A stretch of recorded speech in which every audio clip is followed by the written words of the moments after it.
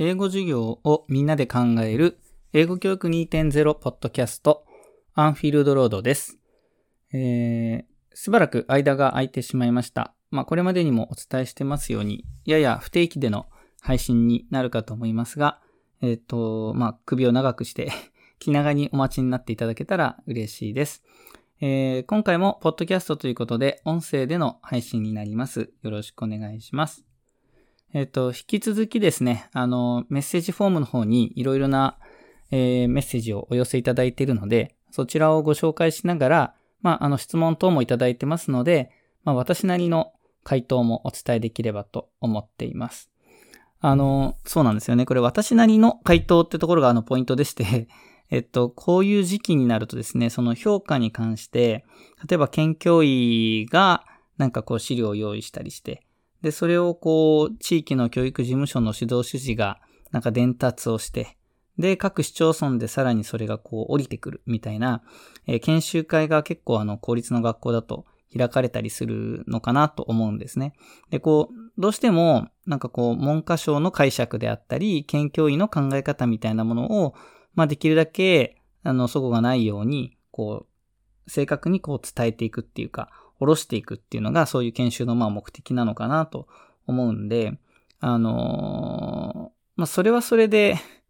あんまりいろんな人が好きかって言ってるのが広まっても困るので、一応、お上はこう考えてますよってことは、正しくちゃんと伝わった方がいいかなと思うんですけども、同時にですね、いろんな観点から考えて、先生方が考えていくってこともとっても大事かなと思うので、この場所は、そういう意味では私別に文科省の人でもないので、皆さんから上がってきた声に対して、それを広げてみたりとか、あるいは深めてみたりとか、あるいは皆さんに投げかけてみたりする場所ということで、皆さんが考える場所になればいいかなと思ってるんですね。そこで出てきたことが文科省の言ってることと違うぞみたいなことになった時には、どうやって折り合いをつけていくかってことはもちろん必要なんですけれども、でもやっぱりね、指導要領は10年に1回ぐらい変わっちゃうので、それよりは、その先もずっと使うことになる自分の頭を鍛えましょうみたいなことをよく私は学生に言うんですけども、そういう感覚で、この場を使ってもらえればいいかなと思っています。そうなんです。だからこのニュースレターでこう言ってたからっていうのは何のお墨付きにもなりませんので、その辺はなんて言うんでしょうね。扱い方を気をつけていただければと思います。はい。で、今回は、大きく分けてですね、2つの話題を取り上げます。思考判断表現の、評価、あるいはその授業の中での練習との関係についての話。それからもう一つは、やっぱり3観点になったことで、いろいろ大変なこともありますよっていう、ご苦労の話もね、耳に届いてますので、その辺の話題を取り扱えればと思っています。では、一つ目の話題です。ヒロさんからメッセージフォームの方にメッセージをいただいています。教科書にもよりますが、複数単元末に、いくつかの単元の終わった後にってことですね。プロジェクトのような思考力、判断力、表現力を測る、言語活動が用意されていますと。テストとなると似たような活動をある程度練習しておかないといけないのではないかと考えます。やはりスキルの要素を多く含んでいるからです。いきなりやっては英語が苦手な生徒にとってとても難しいものとなります。そうなると教科書にないものを練習する時間やタスクをどう作っていくのかが大きなポイントになりますということで、もちろんこのヒロさんはそういうことをやってらっしゃるし、そういうことを考えるのはとても楽しいんだけど、忙しい中でね、それを現実的にやっていくためにはどういう工夫が必要かとか、あるいはもっとそういう考え方が、広がっていくためには、どういうことが必要かなってことで、質問をしてくださいました。ありがとうございます。この辺がですね、非常に悩ましくて、時間が限られてるんですよね。で、教科書の中にもタスクめいたものがあることはあるんですけれども、それの他に新たにタスクをやるってなると、なかなか時間がなくて難しいよねっていうことが言えると思います。で、この辺は、やり方としては2つあって、1つは、教科書の活動、その教科書に載っているその文法を練習することを想定して作られているちょっとしたスピーキングの活動ありますよね。で、教科書ってもう本当に紙の印刷物の限界があって、あるいは教科書という性質上の限界があって、その活動は載せられるんだけど、面白くすることって難しいんですよ。で、なんでかっていうと、そのタスクを面白くするのは、やっぱりリアリティであったり、リアリティ、オーセンティシティというかね、本当らしさみたいなものがやっぱりすごく重要なわけです。で、本当らしさを追求したらやっぱり誰に伝えるのかってことが一番重要で、それが目に浮かぶ、自分の学校の ALT だとか、そういう人であれば、リアリティが生まれて、勝手に気持ちが入るんですけど、どうしても、架空の誰かとか、あるいは有名人みたいな、教科書に出てくる有名人みたいな設定に、教科書の場合はなってしまいがちなんですね。で、限界なわけです、そこが。多くの人が使う教材ですので、薄める必要があるわけです。誰でも知ってる人か、誰も知らない人にするしかないわけですね。で、本当の面白さはやっぱり自分たちだけが知っているあの人に伝えるから面白いし工夫があるし、いいと思うんですね。なので、一つのアイディアとしては、その教科書にある活動を基本的にはそのまんま似たような感じでやるんだけど、そこの設定をちょっといじって、自分の身の回りにいる人を対象としたり、そういう内容を扱うような活動にちょっとアレンジするということは、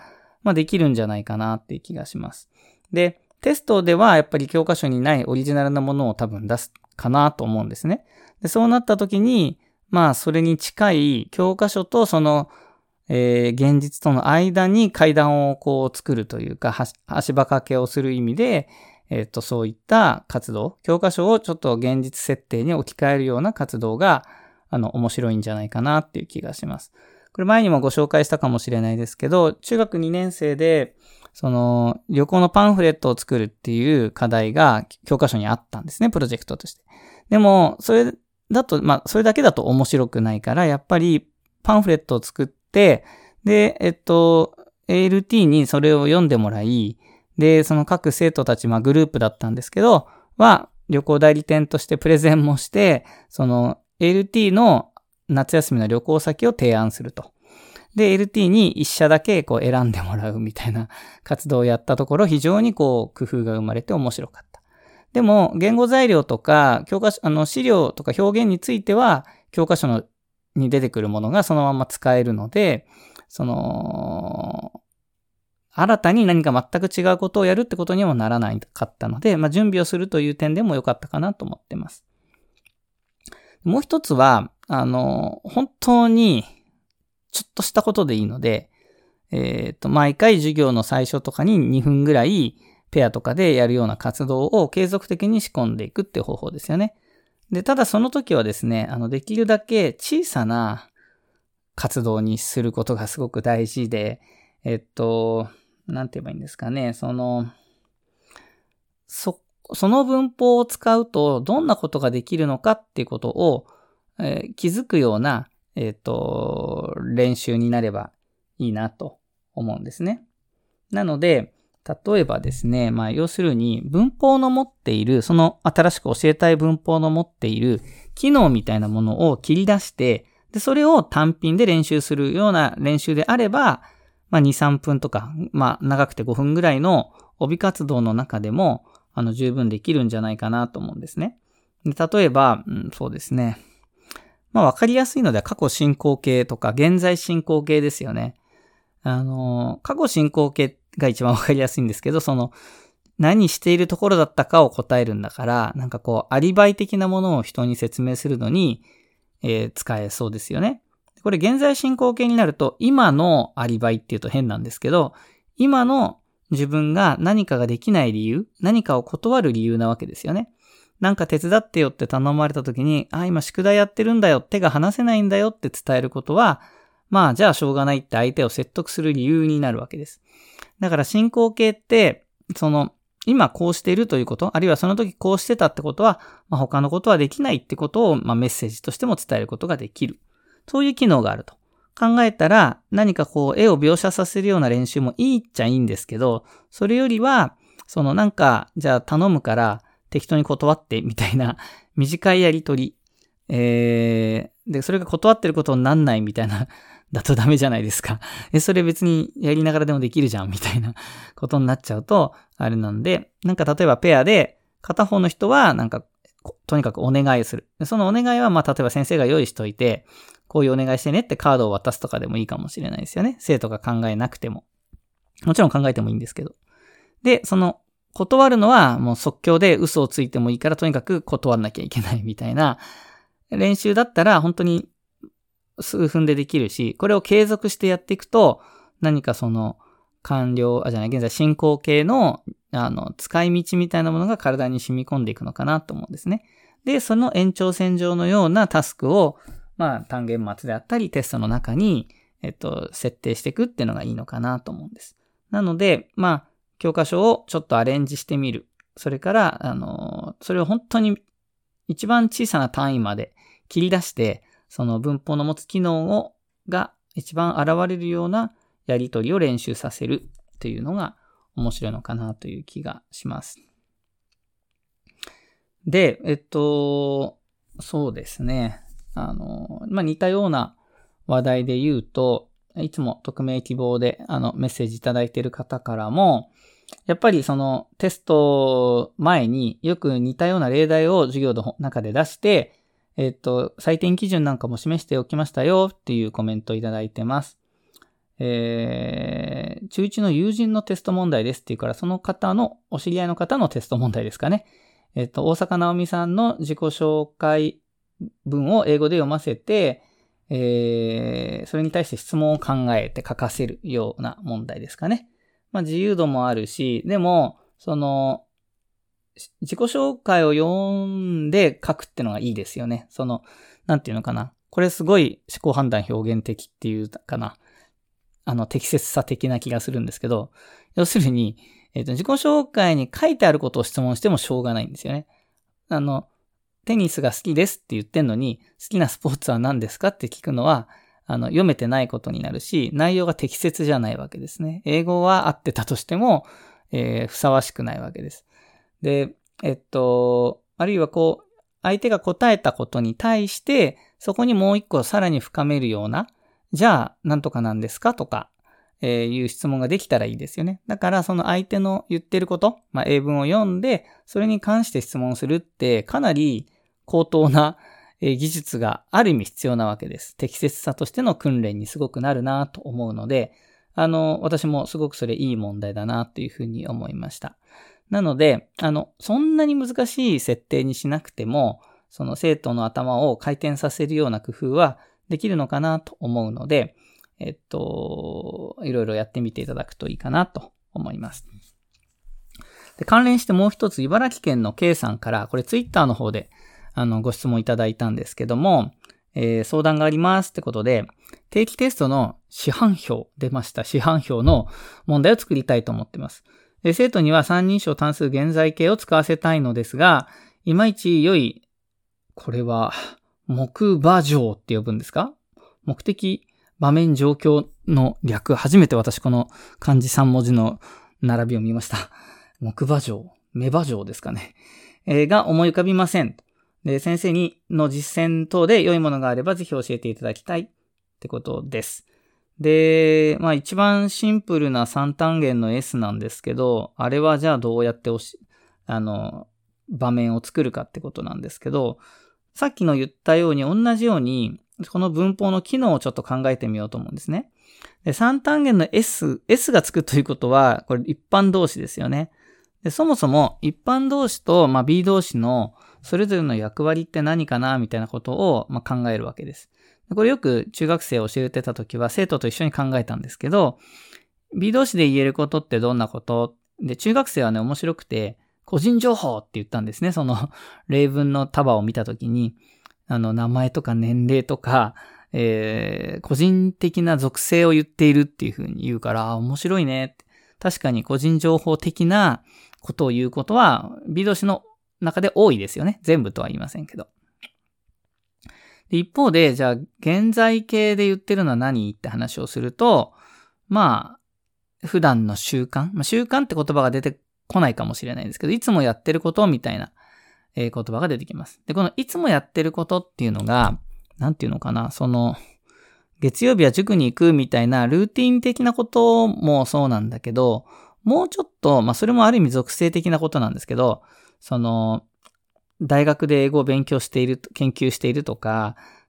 部活に入って、サッカーをいつもやっているとか、普段こういうことをやる人みたいな言い方ですかね。生徒にはよくそういう言い方してます。何々しちゃう人。俺よくテニスとかやっちゃう人みたいなニュアンスですね。あ、そういう人なんだ君みたいなお互いに知り合う上で。だから現在形の、一般同士の文が言ってるのってそういうことですよね。どこどこ住んじゃってる人みたいな。じゃってるって変ですけども、その辺のニュアンスが伝わると嬉しいんですけど。で、そもそもですね、三人称単数現在での機能を考えるとき、一番大事なことは、この三人称であるということと、現在であるってことだと思うんですね。単数か複数かはそんなに実は重要じゃなくて、ルールとしては重要なんですけど、そこの識別は。意味としては別にどっちでもそこは変わんないと思うんですね。人数のだけの話で。それよりも、人が三人称で誰かのこと、別の人とか物のことを語るときってどんなときなんだろうとか、現在形の、誰かの現在形で説明できるような文章を書くときって、あるいは言うときってどんなときなのかなってことを考えてほしいんです。読むときでもいいんですけど。で、そう考えてみると、例えばその人が普段やってることとかを誰か別の人に語るってことですよね。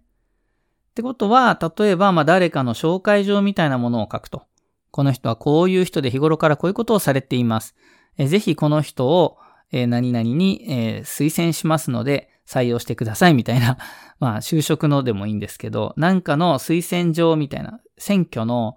応援演説みたいなとこがありますよね。で、苦しいのは過去形がちょっと基本的には使えない。小学校で多少やってるので使っちゃうという裏技もあるんですけど、それよりは、本当は過去形ができればエピソード的なことも、この間もこういうことがありましたみたいなことが応援演説できるんですけど、現在形でも押してはいけますよね。この人は日頃からこういうことをやっていて、こんなことがあればきっとこういうことをやってくれる人です。みたいな、ちょっと現在形以外のニュアンスも今の言い方だと含んじゃうんですけど、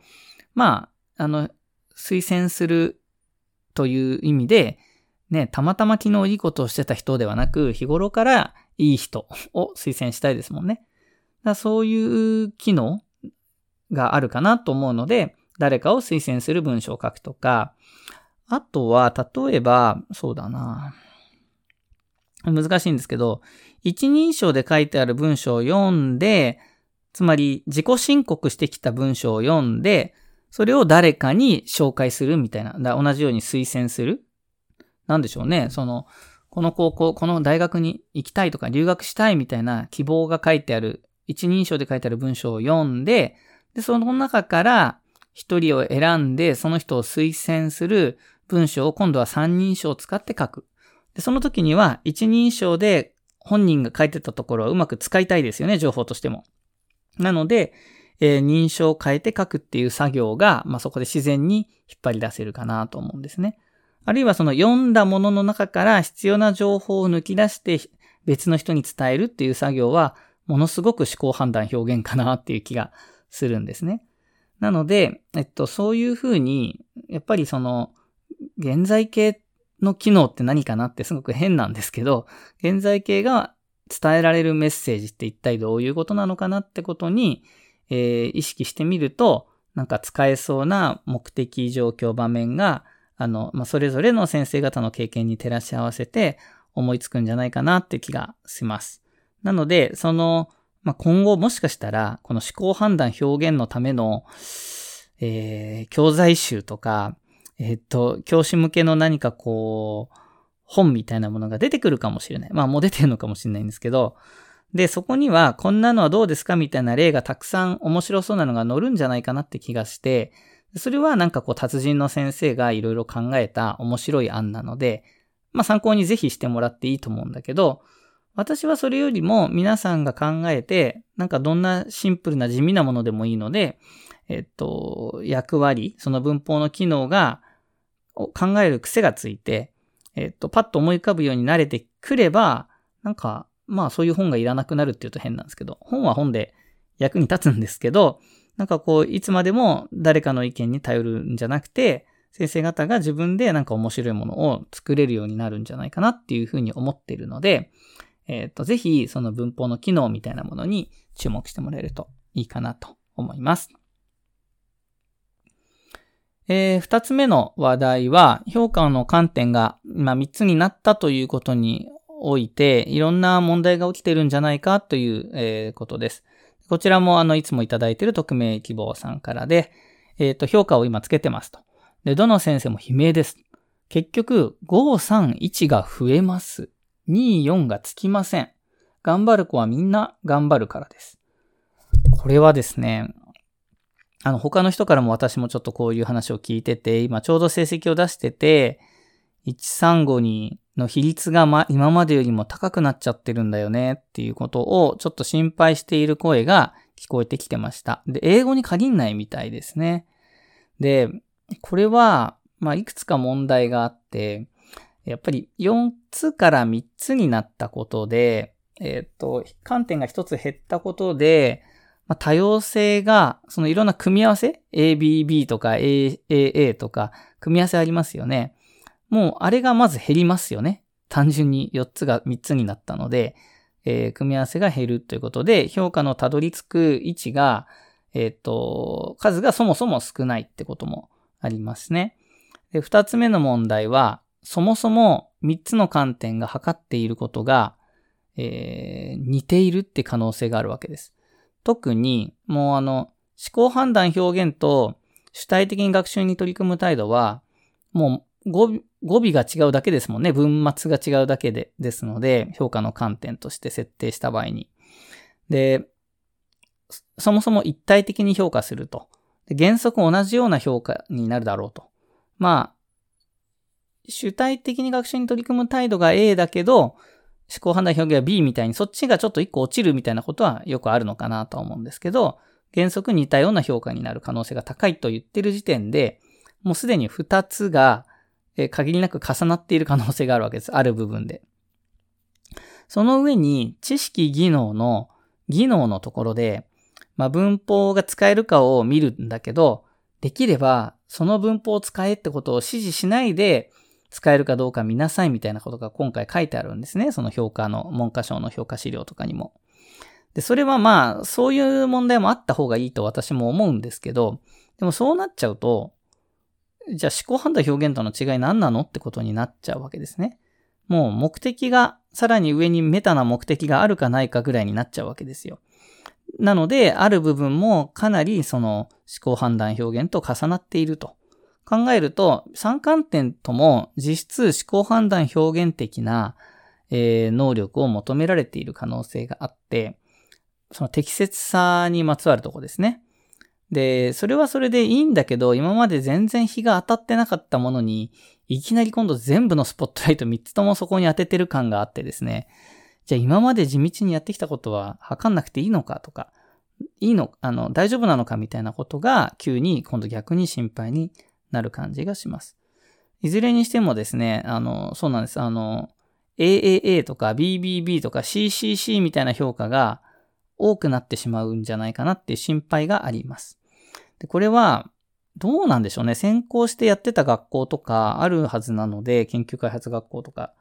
そういう数値的なものって出してないんですかね。つまり、同じような生徒を継続して指導してたんだけど、評価の観点が変わってつけてみたら、次の年から急にその評価的な偏りが増えたとか、なんか、どっかの数字が極端に増えたみたいなことが